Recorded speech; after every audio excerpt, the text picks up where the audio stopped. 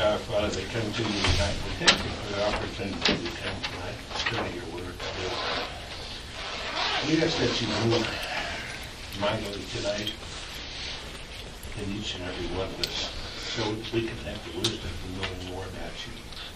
Father, that's what we seek tonight, is know more about you and your ways, and the ways that you have for us to be. So we just thank you. We ask that you bless the speaker tonight, Hein, and what you've given him to teach us today, Father. Open our eyes, open our hearts, so that we can receive what you have. These things we ask in Yeshua's name. Amen. Okay, couple things by way of housekeeping. A week from tonight, first of all, this is the last study of the spiritual warfare study, and next week will be part of our day of prayer and fasting for the building campaign, starting at 8 a.m. and going to 8 p.m. and we will be meeting for prayer here from 6 to 8. You're welcome to join us for any time that you're able to come. Let me take my...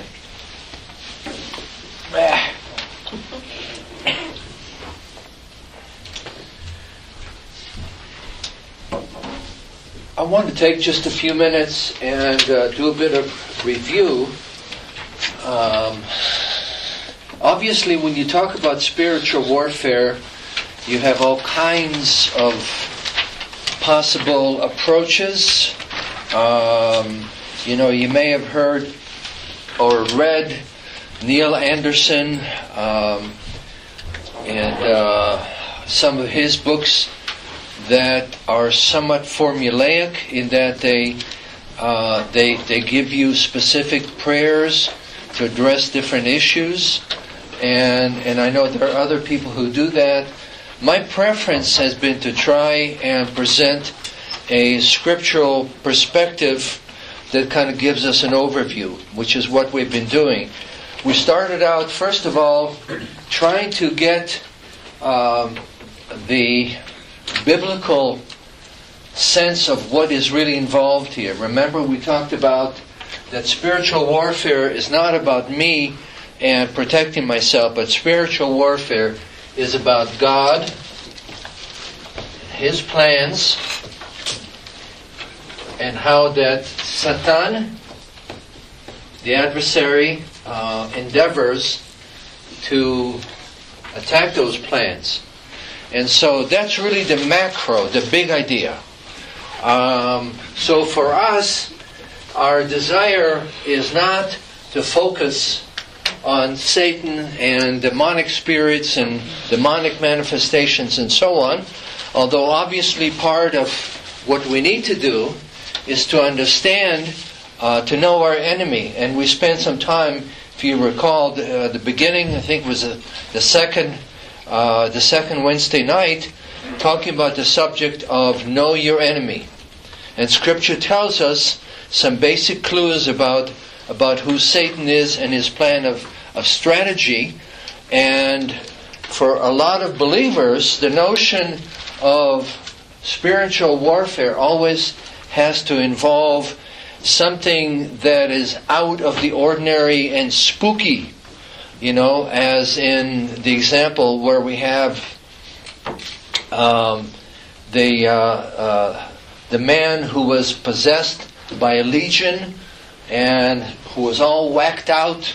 The truth is, when you study the gospel accounts and the epistles, the gospel and the book of Acts, what you'll find is most of the time the references to demonic activity was really not spectacular. Sometimes you see that there were physical manifestation, as in paralysis, and so we need to understand that spiritual warfare a lot of times involves things that seem to us to be fairly not not spectacular. And the truth is, we typically expect to see Satan with horns and a tail. Remember what Paul says in 2 Corinthians chapter 2, that Satan masquerades as an angel of light. And that's where we as believers get into the greatest amount of trouble when we ignore that. And again, our focus is not on Satan. Our focus has to be about the Lord. And that involves a basic reality that we are God's servants. Remember what Yeshua said in John chapter 14. Now the prince of this world is judged, and anybody remember? And he has no part in me. I was hoping somebody else besides Michael would know it. That's what I tried last week too. What did Yeshua mean when he said, he has no hold on me? Somebody other than Michael. He has no authority. He says he doesn't have you. Correct. Yes. Remember that our sin gives Satan a toehold into our life. Now, let me be very emphatic. We who are believers, followers of Yeshua, are first and foremost inhabited by the Spirit of God. Okay? And no ands, ifs, or buts about that.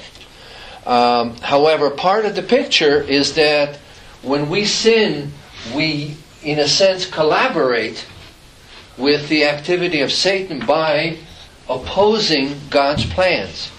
Now, we don't usually think about it, but sin basically boils down to an attitude of independence of God. Remember, that's what was the sin in the garden. God says, don't do this. Adam and Eve said, yes, we will.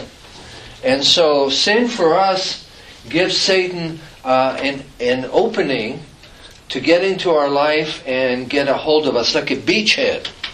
I'm World War II buff, so I think of D-Day and Normandy and so on and so forth, how that the Allies captured a piece of real estate.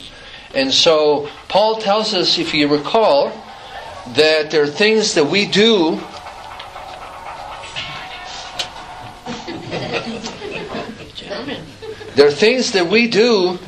that give Satan a beachhead. Can you remember what specifically were mentioned?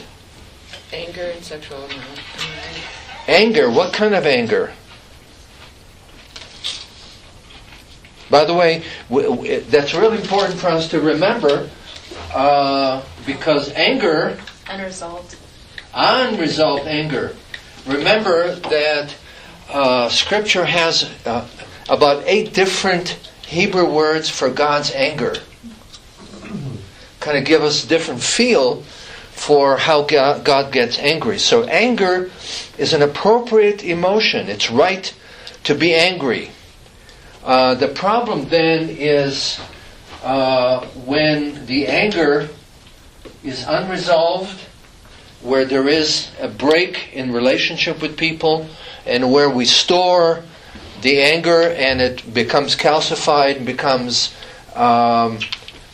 bitterness, resentment, and so on and so forth.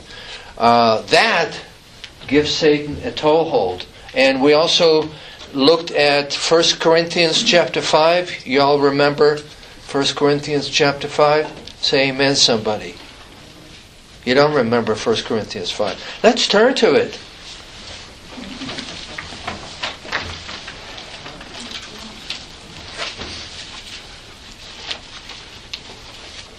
And Yvonne, would you read that for us, please? 1 Corinthians chapter 5, what verse? Number 1's pretty good. Start with verse 1. It is actually reported that there is sexual immorality among you. and of a kind that even pagans do not tolerate. A man is sleeping with his father's wife, and you are proud. Shouldn't you rather have gone into mourning and have put out of your fellowship the man who has been doing this? For my part, even though I am not physically present, I am with you in spirit. As one who is present with you in this way, I have already passed judgment in the name of our Lord Jesus on the one who has been doing this. So when you are assembled and I am with you in spirit, and the power of our Lord Yeshua is present, hand this man over to Satan for the destruction of the flesh, so that his spirit may be saved on the day of the Lord. Okay, that's good. Let's pause there. All right. Background here is that you have this fellow who sleeps with the stepmother. And the Corinthian believers thought that there was absolutely nothing wrong with that. In fact, they had things so much backwards that they felt that they were more spiritual because they were able to tolerate it. We talked about how they had the screwy ideas based on Platonic dualism, Greek philosophy, that said the body doesn't really matter, you can do whatever you want. In fact, if you can not pay much attention one way or the other, then you're very spiritual. And Paul says to them, hello, does anybody know the Torah? It says in all kinds of different ways, don't engage in immorality of one kind or another. And so he says to them, turn this guy over to Satan, which simply means, in that context, disfellowshipping. Because when he is part of the body of believers, he has general protection, the Lord's protection on a particular body. And when you boot him out for a period of time, then that protection is gone and Satan can have at him. As it turns out, we know that he did repent, and Paul tells him in 2 Corinthians 2, bring this guy in so that he is restored instead of being beat up by excessive sorrow. And we talked about how that can be an example of a tool that the evil one uses, where anger is turned inward and we become depressed. And by the way, depression is something we all experience from time to time. However, if God is not in the picture, then Satan will use it, guaranteed. In other words, where we have different buttons, they will get pushed either by the Lord or by the evil one. So, we talked about that, and the fact that in one form or another, the only real protection that you and I have is to be focused on God and His plans and to be in submission. Again, remembering what Yeshua said, the evil one has no hold on me. Why? Because I am absolutely committed to doing the Father's will. Remember, we looked at John 4:34. My food is to do the Father's will and to accomplish what He's given me to do. So when we focus on that, then spiritual warfare takes on a different perspective. Then we also talked about the fact that we as believers often have a screwy understanding of spiritual warfare, because we basically have this notion of poor little me, I'm being barraged and attacked. And we all do that, you know. Something goes screwy and we say, I'm under spiritual warfare. Well, we are. However, the point is not that we are attacked and harassed and we need protection for ourselves. The point is, we have to come back to this. And the fact is that you and I have been called to serve the kingdom of God. And spiritual warfare, again, is first and foremost about us being distracted and hindered from doing what it is that God has called us to do. And so, We talked about, last time Michael shared about the spiritual armor, and it isn't so much, that you have this visual sense of, okay, now I'm putting in the belt of truth, or I'm putting on the helmet of salvation, and so on and so forth. It's, again, some basic principles, and we will go over some of them. But tonight I wanted to focus on a simple fact that God has called us, and God expects us to be overcomers. Meaning that the notion of, I'm going to get the tar beat out of me, and at the end of the day, I'm going to be a poor, pathetic individual who kind of walks around. Why? Because they've been beaten up by the evil one. No. It doesn't work that way. We've been called to be overcomers. And so I wanted to spend a bunch of time on that tonight, and beginning with John chapter 1 John, and we'll be a bunch in 1 John and in Revelation. By the way, that's 1 John chapter 5 verse 4, not 24.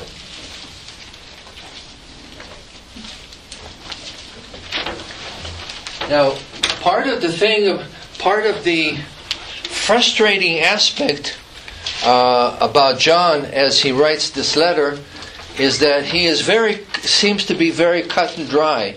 He can be very frustrating. If you're having a hard time with something, you really don't want to read 1 John because he will get under your skin.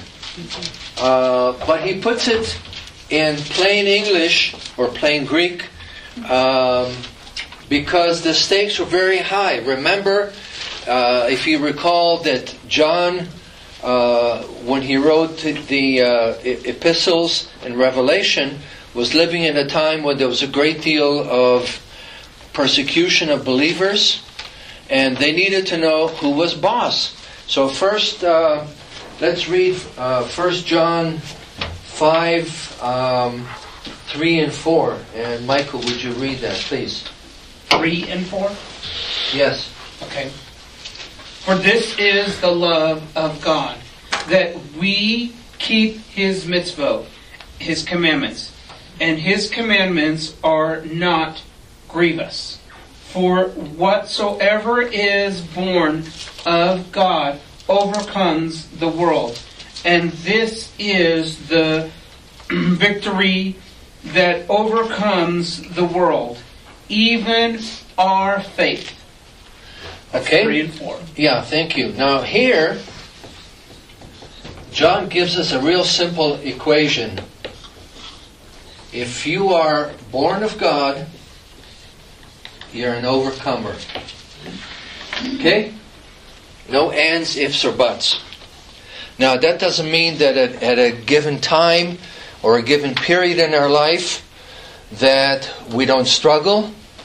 At a time in our life when we may feel like we're failures, where we may feel like we're not doing well with God, but John gives us a fairly basic statement that says, if you're a believer, if you're born of God, then you overcome.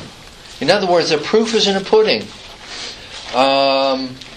And we'll see that again and again. I want to zip through a number of verses in Revelation where you see that repeated over and over and over again. Now, remember that the first couple of chapters, John is speaking to 7 congregations, and it's possible that they were in Turkey. No, they were in Turkey. It's possible that they were part of a postal circuit, and so the letter went to different congregations. It's also possible that each of those congregations conveys a different aspect of what believers are like. But I wanted to read a verse in each of the in each of the letters to make a point. So let's start Revelation 2, verse 7. And why don't we go around the room and Rosemary, Yeah. would you read verse 7? Okay, the different version. Revelation 2:7. Okay, that's me. He that hath an ear, let him hear what the Spirit saith to the churches. To him the overcomer, to him I will give it to eat in a tree of life, which is the paradise of God. Okay, so some of this may be obvious, some of it is not. So the one who overcomes is going to be situated where? In paradise. Paradise, meaning that the one who overcomes is a believer, or a believer is an overcomer. And we'll see this again and again. All right, verse 11, Judy. He who has an ear, let him hear what the Spirit says to the churches. He who overcomes will not be hurt at all by the second death. Okay, the second death is referring to what? Judgment? What kind of judgment? Eternal. Judgment on whether you believe in Yeshua or not. Yeah, you need to go back and read Revelation 20. Because The white throne, yes. white throne judgment, because in Revelation 20 we're told that the second death is spiritual, eternal spiritual death. In other words, someone totally separated from the presence of God eternally. Again, someone who is an overcomer is a believer because they will have the presence of God eternally. 2:26.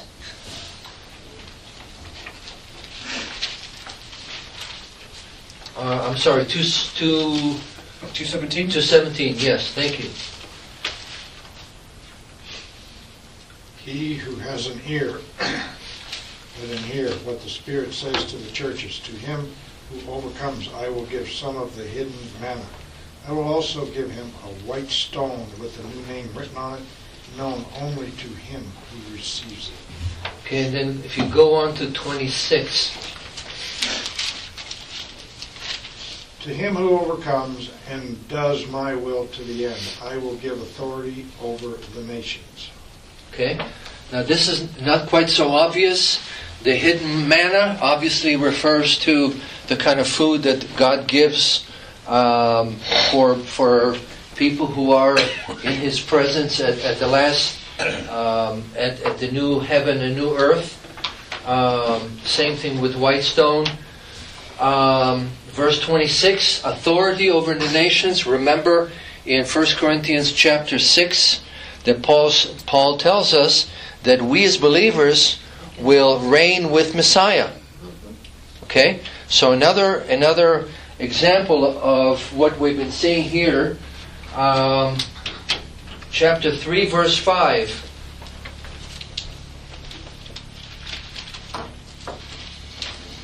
That's you. I did first.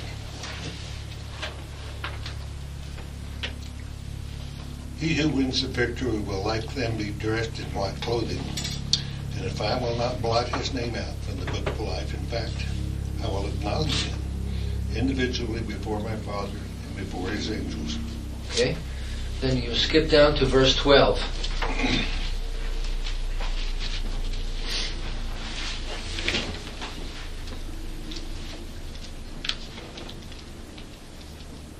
I will make him who wins the victory a pillar in the temple of my God, and he will never leave it.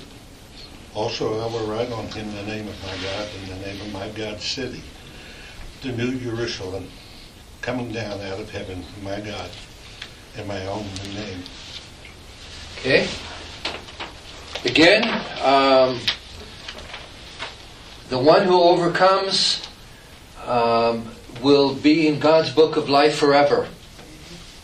And the one who overcomes will be in God's temple and he will never leave it. Then verse 21, Katrina, chapter 3. 21.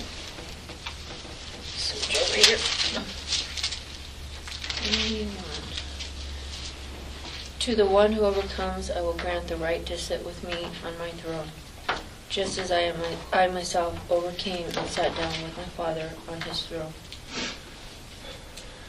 Okay? Again, we can go on and on and on to make the same point.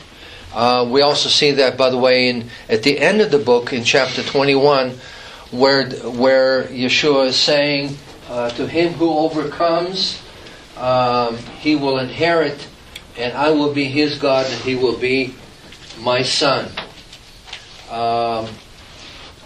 Same kind of message, that if we are genuine believers, then we overcome. Now, this is not to question anyone's salvation in any way, shape, or form. It simply means that if we have experienced the reality of God's presence, that part of the process means that we have been empowered to overcome. Now, this is not a once-in-a-lifetime kind of an action, because, and this is from the grammar, overcoming is not once-in-a-lifetime situation, but it is an ongoing, continuous process. Continuous action. Continuous action, present tense. Which means that part of what happens in our life, because of the presence and the power of God, the presence of the Spirit of God, is that we are taught how to overcome, and we are given power to overcome, so that we become more and more like Yeshua, and are able to say the evil one doesn't have the kind of pieces over me that he used to have when I was more deeply involved in this, that, and the other sin. Because what's been happening is God has been cleaning us up. We've been welcoming him to go deeper into our life and to bring about redemption and cleansing, so that we are more and more belong to the Lord and more committed to be his servants, so that there's less and less of us that is being given over to the evil one. And that's really the simplicity of what the Word of God tells us. So, again, part of the process is not us so much being protected, but our learning to advance the kingdom of God. Now remember, yes sir? Is there a way we should consider the idea, you mentioned, we don't want, the focus is not on us, the focus is on God's plan being accomplished, not on us. How do you think we should look at that idea of overcoming then? Because obviously we got to picture what it means to overcome. Right. Is it possible that, it may not look like overcoming, or how do we balance, are we overcoming versus are God's plans prevailing regardless of somehow the way things look? I don't know if that makes sense. Yes. Just how we need to consider what it means to prevail or overcome, or, Both and. A good Jewish answer. Remember that anything in our spiritual life is collaborative. In other words, God doesn't force himself on us, and what takes place in our life involves God's initiation, but it also involves us wholeheartedly responding to him and saying, yes, you're right, of course you're right, I want your plans or purposes to take place. And sometimes it is a gutsy faith decision where we really don't feel like participating in it. In fact, sometimes we feel like just laying down and dying, and so part of the process is us saying, God, I want your plans and purpose, and somehow, and that's part of the mystery, somehow God works in us to the Spirit of God spurs within us a desire to collaborate and partner with God, but it has to involve both. Because there are things in our spiritual life and growth that will not take place unless we are willing to be, like what Paul says, putting things from the past behind, I strain forward towards the mark. Now, if you were someone like me, an athlete back when the dinosaurs were here, then you'll know that that when you run, you strain to cross the finish line. And so it's both and. So part of the process is us seeing to it that we're in a healthy place spiritually, because if we're not, we really can't do anything for the kingdom. But it can't really stop there. And part of the issue is that we tend to be self-focused a lot of times. But I saw this absolutely outrageous verse in Jude, and I wanted to read it together. When you see it, you'll understand why I'm saying it's outrageous. I'm being tongue-in-cheek here.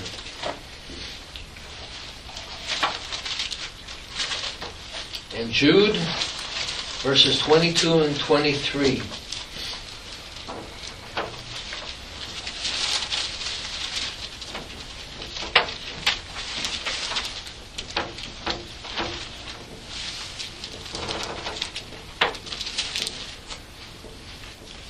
Can one of the Huffer read to us?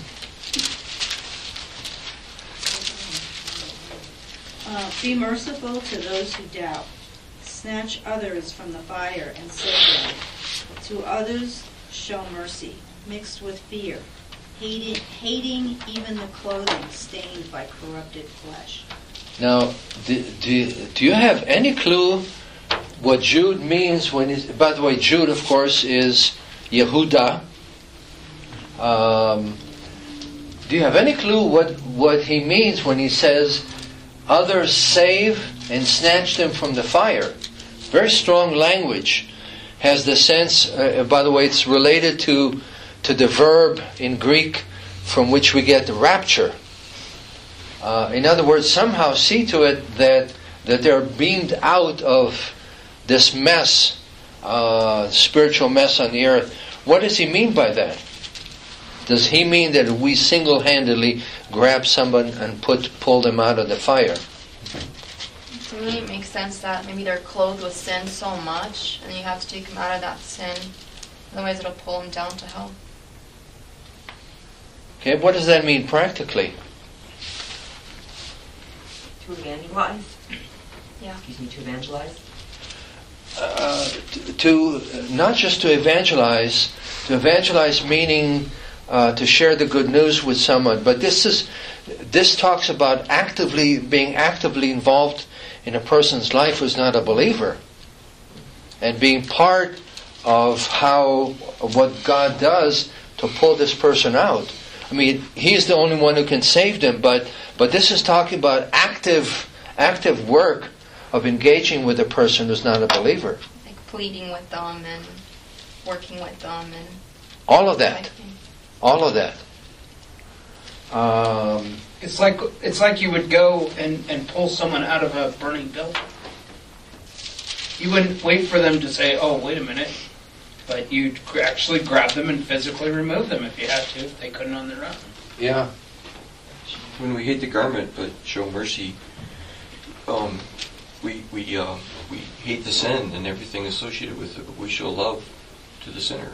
And unfortunately, more often than not, we hate the sin and we hate the sinner.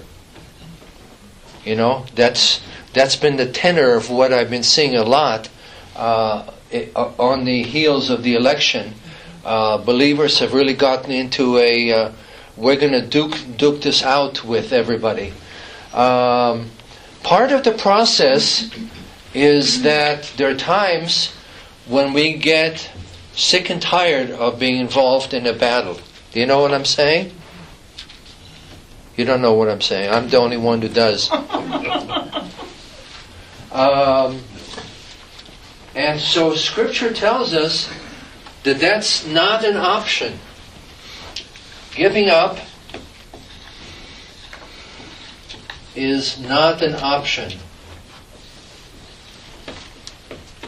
Why? 1 Corinthians 15, 57 and 58. Let's turn to that.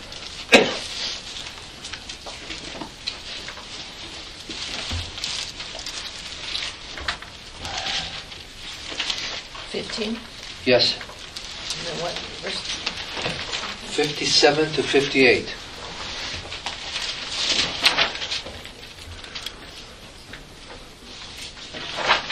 Cheryl, would you read that for us? But thanks be to God who keeps giving us the victory through our Lord Yeshua the Messiah. Therefore, my dearly beloved brethren, be steadfast, immovable, always excelling in the work of the Lord, because you know that your labor in the Lord is not in vain. Okay, so what's the beginning point for Paul in that statement? Give grace to Thanks to God for Victory. Because of victory. victory, okay, which He gives us once in our lifetime. No. No. Oh, I'm glad somebody noticed. The Lord gives us the victory how often? Present, active, participle. Present, active, participle. Thank you, Rabbi David. Which in plain English means continually on an ongoing basis. So why do we need that? Why do we need to start with that? Because there are times we feel like 2 cents Chinese money. We feel pretty useless. I blew it, I screwed up, etc., etc. I realize again, I'm the only one who has those issues. But we look at these statements, and we can either say yes, this is right and correct, and I embrace it, or say no, it works for Rabbi David or Hermano, not for me. Thanks be to God who gives us the victory.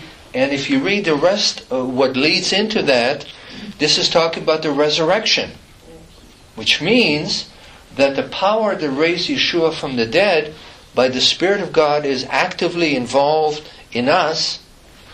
And so because of that, we're given the ability to have the victory. We're given the victory.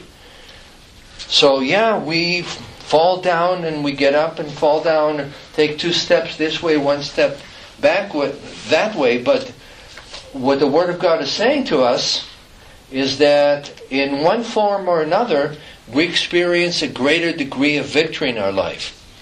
So that when we rewind the tapes, we can see that now we are farther along in our relationship with the Lord in who we are as believers than we were 2, 3, 4, 5 years ago. Why? Because God has been giving us the victory on an ongoing basis. In different kinds of battles. We have this battle, that battle, the other battle. And so because of that, because we've been given the victory, then we are expected to persevere, not just to hang in there by the skin of our teeth, but to persevere. And to be steadfast and immovable. This is strong stuff. Meaning that that when you get up in the morning, you don't take a radically different trip than you did today. You're consistent. You persevere in a commitment to do God's will because you are His servant and because you've been given the victory. So we won't read 2 Corinthians 4, but Paul says, there are times when we get banged up and we fall and we get up. And we get harassed and pressed, but we're not crushed. Did you hear that? We're not crushed. And we're perplexed because sometimes things don't make any sense. But we're not in despair. Why? We have a victory. We have the victory, yes, but why are we not? We may be perplexed and have questions, but we're not in despair. Why? The Lord is with us. The Lord is with us, the Lord is working, and He has a plan, and we are part of that plan. So, we are expected to persevere, not just in our life, but also in the life of other people. Remember when Yeshua said to Peter, I'm giving you the keys of the kingdom, and the gates of hell will not prevail against you. What does that mean? Is that defensive or offensive? Huh? Offensive. Offensive. In other words, you have an army that is coming to take a city, and they're the gates, and they're able to break through the gates. And that's what Yeshua is saying, that the kingdom of darkness will not be able to, the gates of hell will not be able to stand against us. In other words, because the power of God is at work in our life, then we are able to do what God has called us to do. 2 Peter chapter 1 verse 3. And I would encourage you to read that, memorize it, write it on your forehead, put it on your mirrors. Do anything and everything you need to get that one into your noggin.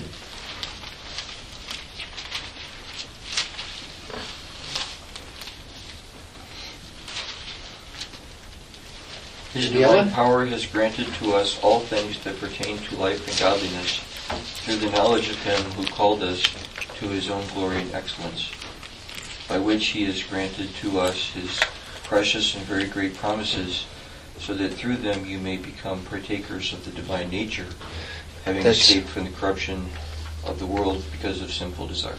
That's a couple of verses ahead. Verse 3 in particular. What does what does Peter mean in verse 3? How would you put it in plain English? We have everything we need. For what purpose? For godliness, living a godly life. To glorify God. To glorify God and to overcome.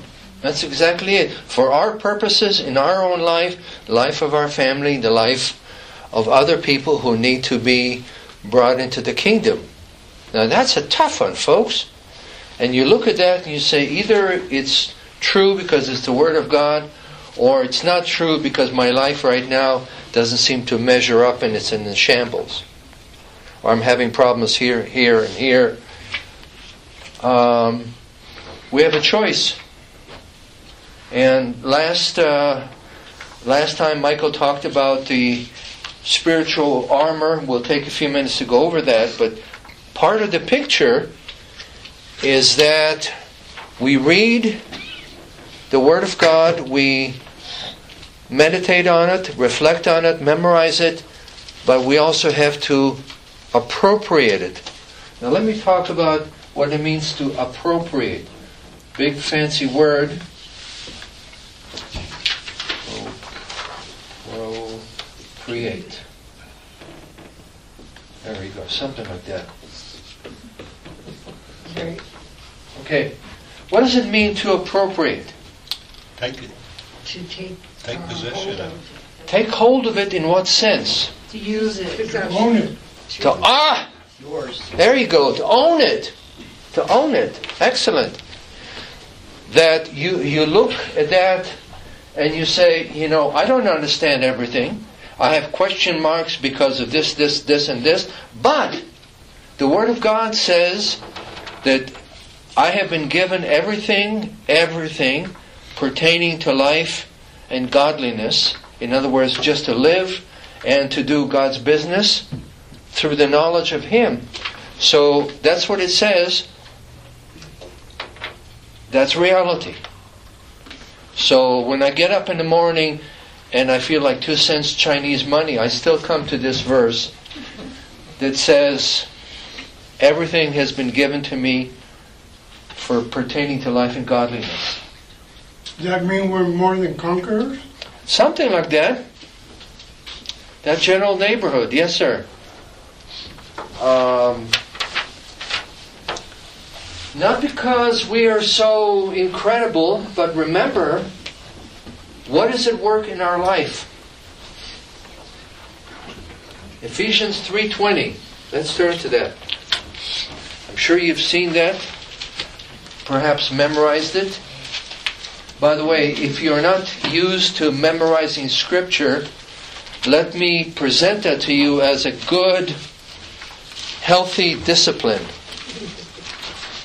I shouldn't say discipline. I know that's a dirty word, but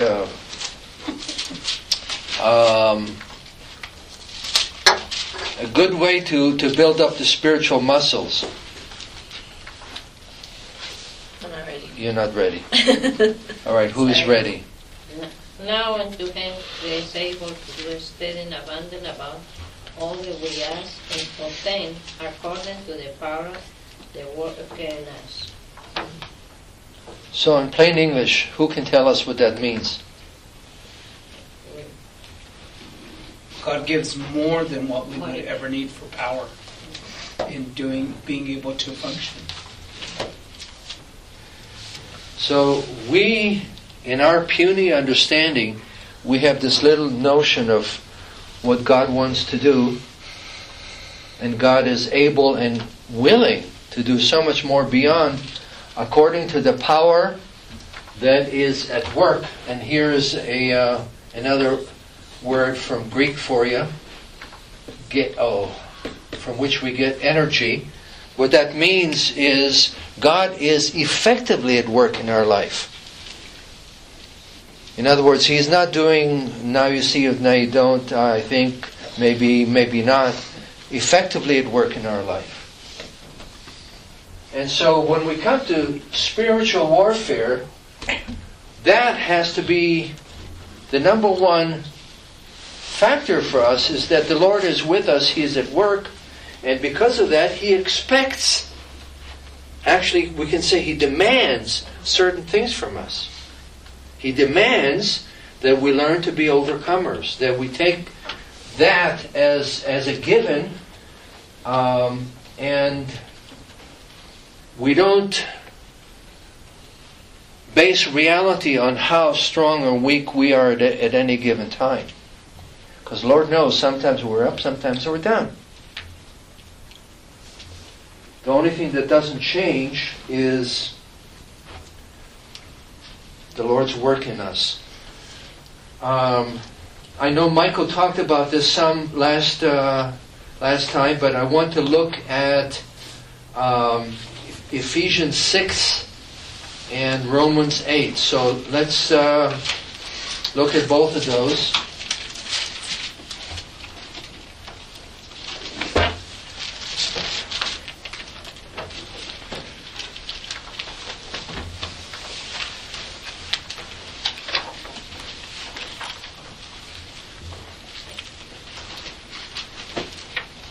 Hermano, would you read for us? Ephesians 6, 18 and 19. 18 and 19? Yeah.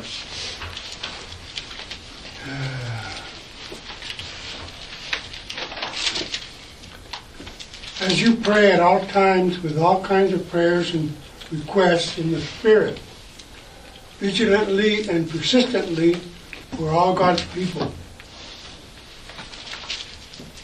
And why don't you back up to verse 17? And take the helmet of deliverance, along with a sword given by the Spirit, that is, the Word of God. And then 18 and 19. As you pray at all times with all kinds of prayers and requests in the Spirit, vigilantly and persistently for all God's people. And pray for me too, that whenever I open my mouth, the words will be given to me to be bold in making known the secret of the good news. Okay, thank you. So, when Paul speaks about prayer, it really is part of the spiritual armor, although it's not explicitly mentioned as, this item or that item. What does Paul have to say here in Ephesians chapter 6 about prayer?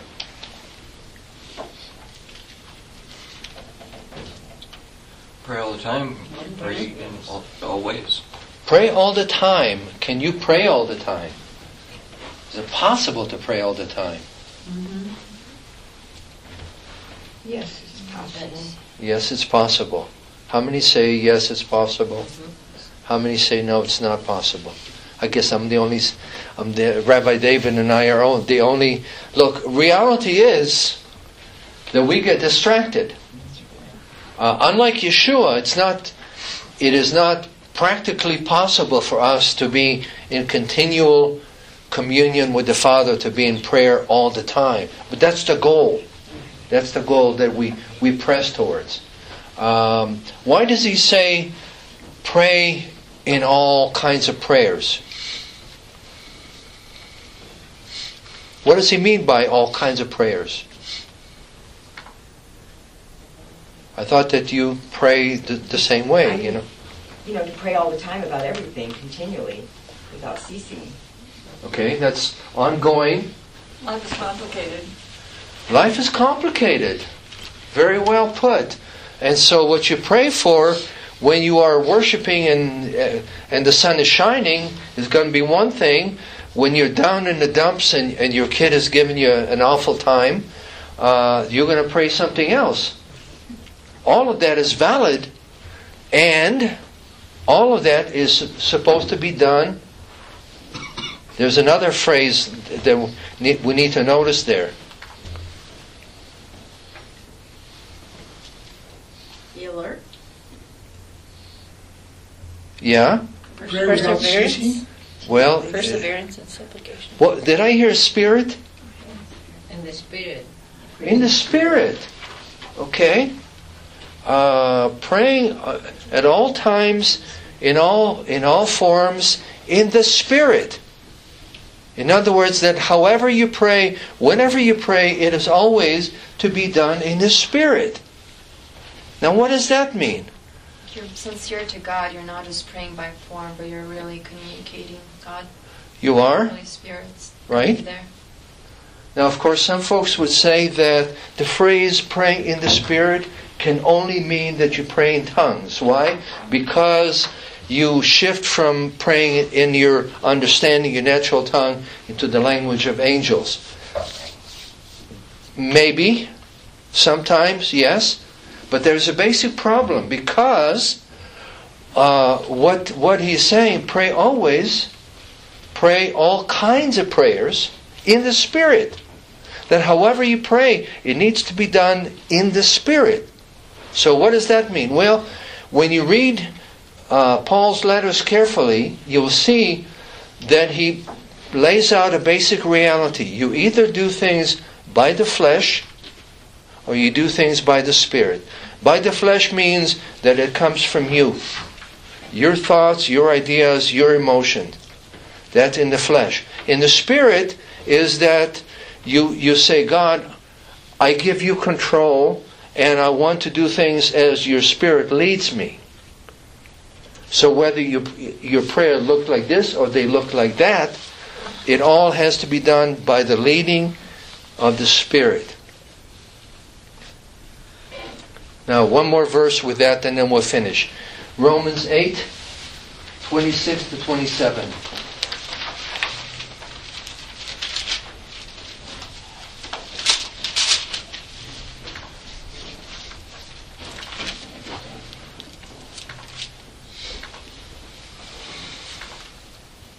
Let's see, who can we call on? Danielle? Sure. 26. 6 and 27, yeah. A similar thing happens when we pray. We are weak and do not know how to pray. So the Spirit steps in and articulates prayers for us with groanings too profound for words. Don't you know that He who pursues and explores the human heart intimately knows the Spirit's mind, because He pleased to God for His saints to align their lives with the will of God? Okay. What does that mean? Think about all the times when you wanted to pray and you had no clue how to pray. It's like the words didn't come out of your mouth, you didn't quite know what to say, what not to say. What is Paul saying there? The Holy Spirit intercedes. The Holy Spirit somehow intercedes. Why? Because the Spirit of God knows the mind of the Father, the mind of God. And so somehow what comes forth from you is what God wants. The Spirit of God somehow guides you, and you simply say, Lord, Spirit of God, I don't know what to say, and I have no clue. Please guide me. And so, why do we need to do that? Well, simply because, if you remember in 1 John chapter 5, verse 14, we're told that if we pray according to God's will, then what's the result? He hears us. And we're covered, right? Oh, and He gives us what we need. He hears us and He answers. He answers our prayers. I mean, He always hears us. But when we pray in line with what He wants, we know, bang, we have what we ask for. So how do we know what is God's will? Sometimes we understand, but we always invite the Spirit of God to lead us so that what ends up being our prayer is in line with God's will. And that's a huge part of spiritual warfare. We really, I don't know, Michael, if you talked about it some, but it's a huge part of spiritual warfare, because remember all the times when we are puzzled and we're in distress and we're not feeling like we're ready to overcome, then we stop and pray and take ownership of the Word of God and seek the mind of God and become strengthened and empowered so that we can overcome. Again, remember, this is overcoming is standard for any and all of us who are believers. Giving up is not an option, because the fact that we learn to persevere means that the faith that we have is real and legitimate because God is with us. Remember what we saw in the very beginning. Whoever is born of God is an overcomer. Is it 1 John 4, 7 and 8? There's a little song. You know the little song? Well, I don't know about the little song, but it's actually 1 John 5, not 4. Whoever is born of God overcomes the world. Oh, okay, I was thinking there's another 4, 7 and 8 has part of that in there, but I'm sure it's repeated in John 5. Oh, well, you may be right. Over and over once, 'cause so, I just wanted to leave that thought with you. Spiritual warfare happens. We sometimes fumble and stumble and fail. The fact that we are able to pick up is not because we're cute and clever and strong, but because the presence of God is with us and He empowers us. So, please come next week. Join us as we pray, as we seek to be led by the Spirit and pray according to His will and see good things happen. Okay, Mr. Zims, if you're awake, sir, would you finish for us, please? Father, thank you for revealing your word to us and showing us how much you really care for us and that you stand by us no matter what. And if we would just appropriate what you give us, Father, and make it our own and use it the way you want us to use it, Father, that our lives wouldn't be the misery that they are. Lord, you lift us up when we get down in that misery. We thank you tonight, Father, that you've shown us that.